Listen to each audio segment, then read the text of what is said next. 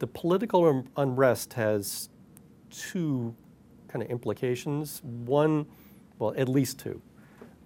The most immediate one actually is just on investment in emerging markets. So Egypt is an emerging market. And when there's a crisis like this, and it's actually not just one market, but multiple markets, Tunisia, Egypt, maybe others to come, all classified as emerging. So when there is increased risk in those markets, basically what happens is people start to dump emerging markets in general. Okay, and this is exactly what happened in 1997, where you get some Southeast Asian countries get into trouble, but all of a sudden Latin America gets pummeled. And it's simply, and people call it contagion, but it's simply the risk of my emerging markets asset class is increased.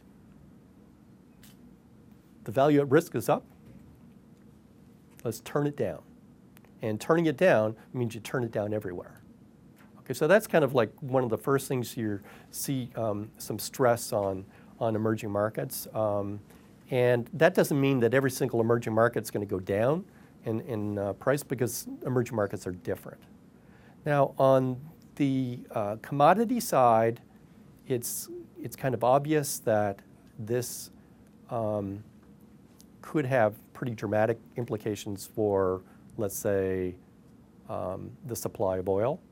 And we've got history in terms of situations like this in 1979 in Iran.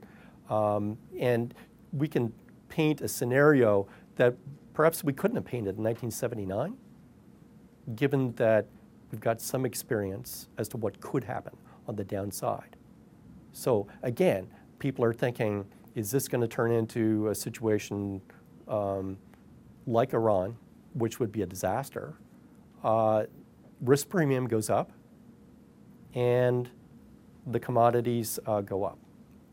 So in terms of commodity, I'm more thinking of the energy complex, because the Middle East is obviously really critical for that. So you should be able to see, as the risk goes up and down, you're going to see the price of oil moving.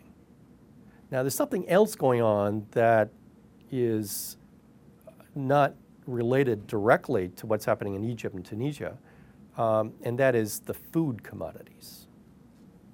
So this has been going on for a while, and we've got pretty significant food inflation that hits a lot of emerging markets really hard.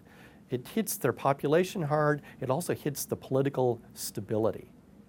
So if we see food riots in China, that's going to be a huge risk.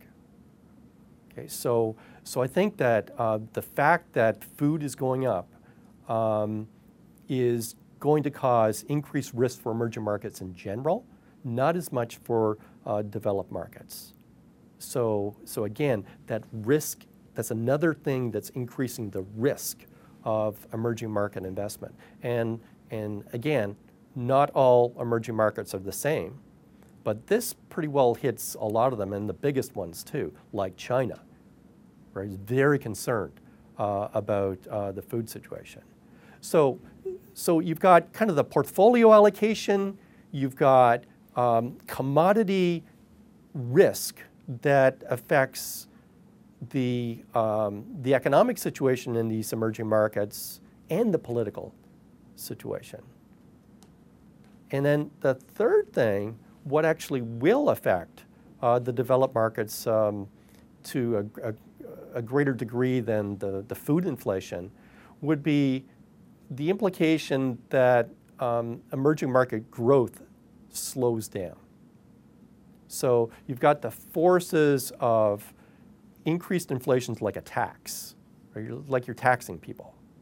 So that's going to slow down activity within the actual country. There's no doubt about that.